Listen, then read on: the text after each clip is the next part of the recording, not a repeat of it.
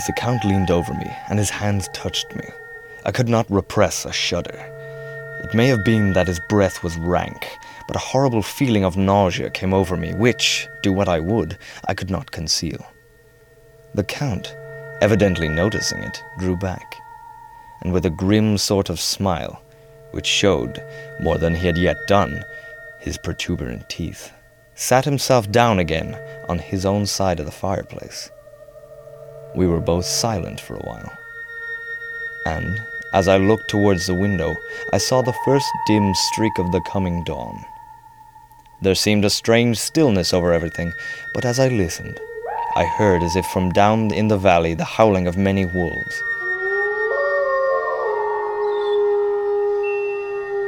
The Count's eyes gleamed, and he said, "Listen to them, the children of the night. What music they make." Seeing, I suppose, some expression in my face strange to him, he added, "Ah, sir, you dwellers in the city cannot enter into the feelings of the hunter." Dracula is one of the most successful novels of all time. Translated into almost every language in the world, and with over 1,000 movies inspired by it, it lives on 100 years after it was written. But what makes it so great? Well, I think Dracula hits a kind of universal chord. Senator David Norris, a distant relative of the writer Bram Stoker, it's the archetypal, creepy bedtime story. It's classic terror fiction. It also has all kinds of concealed themes about human sexuality and so on, biting the neck of these virgins and all the rest of it. And it's tremendously atmospheric, the way it builds up this isolated castle in a foreign country. And it's become part of the universal mythology. Bram Stoker lived in Dublin for the first 32 years of his life. Dennis McIntyre from the Stoker Dracula Association argues the novel's roots are in the author's childhood growing up in Clontarf, County Dublin. Bram Stoker had to put it mildly, a very strange childhood. Bram didn't walk until he was 7 years old, and appears to spend most of his time in his room, in the dark. He seemed to have liked the dark all the time. And that was the time his mother had a great influence on him, because she told him many of these stories. Like the one about the cholera epidemic in Sligo. The habit was, when a new batch arrived for whom there were no beds, to take those who were stupefied from opium and nearest death, and remove them to make room for the new arrivals. Many were said to be buried alive. One man brought his wife to the hospital on his back, and she, being in great agony, he tied a red neck handkerchief tightly around her waist to try and relieve the pain. When he came again to the hospital in the evening, he heard that she was dead and lying in the dead house. He sought her body to give it more decent burial than could be given there. The custom was to dig a large trench, put in 40 or 50 corpses without coffins, throw lime on them, and cover the grave. He saw the corner of his red handkerchief under several bodies, which he removed, found his wife, and saw there was still life in her. He carried her home, and she recovered and lived many years. She told him that she saw people digging pits, deep pits or graves, if you like, and pushing people who were still alive, not with their hands, they wouldn't even touch the dying, pushed them with wooden poles and literally buried them alive in these pits. Bram Stoker's birth date is also significant. He was born in 1847 at the height of the Great Famine. His mother may very well have told him stories about the famine and the mass graves and corpses left on the side of the road and the walking dead, because during the worst periods of the famine, which she would have experienced, she would have seen it at its worst, and she would have seen emaciated, ghastly figures walking around in the trance of extreme hunger.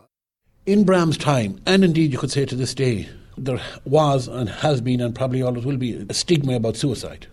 Now the stigma was at that time that if you committed suicide, it was alleged you became a vampire unless you were given the stake through the heart treatment. A stake was literally hammered through your heart before you were buried. Also, you were not allowed to be buried in consecrated ground. That was a church rule. You were buried in what was known as a suicide plot.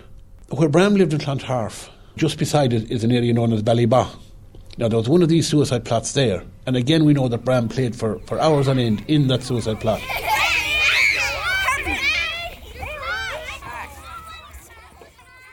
As I sat, I heard a sound in the courtyard without, the agonized cry of a woman.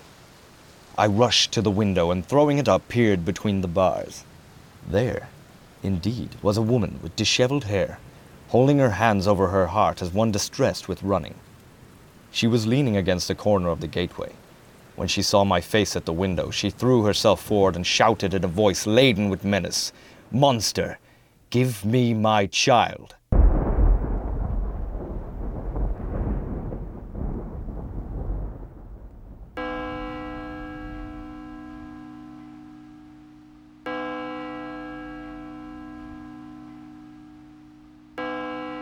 My name is Peter Condell. I'm the tour guide at St. Michan's here, and I'll be taking you down to see the mummies.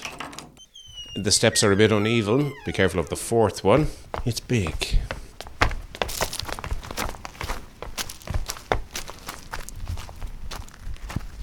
Now, here we are with the mummies. Down here in the crypt, the temperature is constant.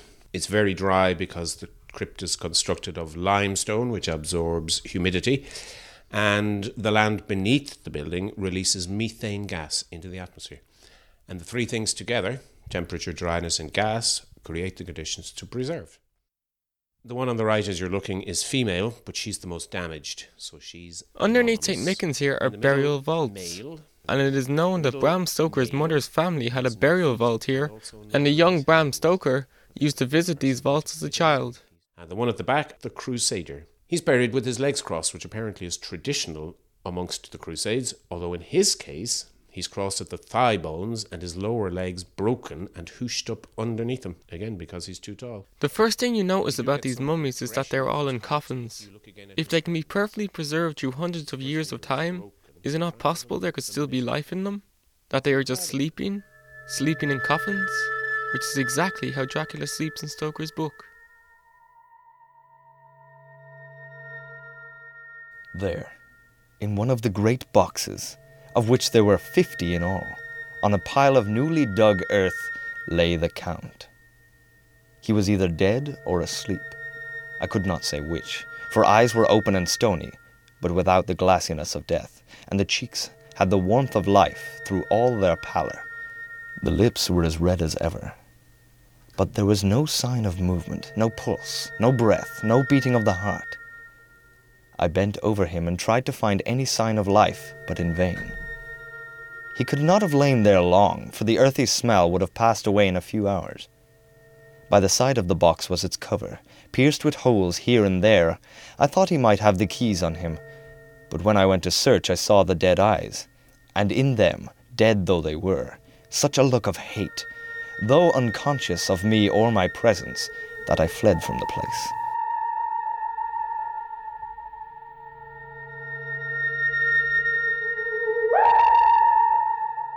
The other thing is, of course, that the Stokers were a very well-known Dublin medical family. They were a kind of medical clan. At one point in the 19th century, there were at least 12 doctors from the Stoker family with the Stoker surname operating, so to speak, in the Dublin area. One of them invented the first trepanning operation, which meant sawing through the bone of the skull, and lifting it out and fiddling around with the brain. Almost Frankenstein rather than Dracula, so there would have been this ghoulish medical knowledge. While Dracula may well be influenced by Stoker's Irish upbringing, is the book itself a statement of the Ireland of the time? This book, Dracula, is basically an Irish book. It's called Dracula. Now, I say that comes from the Irish word Dracula, which means bad blood. The blood goes back to famine times. Family survived on the blood of the milch cow and all this kind of thing. So blood sucking, all that kind of thing is very, very Irish. And the most hated person in the country at the time was the landlord. And there was one in every village. We say, metaphorically speaking, Dracula could be that landlord up in the castle sucking the blood of the peasants. Oh, I think that's all balls. I think it represents death. It represents the fundamental fear that the human has of extinction and the desire in whatever circumstances to overcome it. And even if it means becoming undead, and it's the struggle between the Christian virtues and this kind of pagan wish for life at any price. I don't think there's anything really much to do with landlords.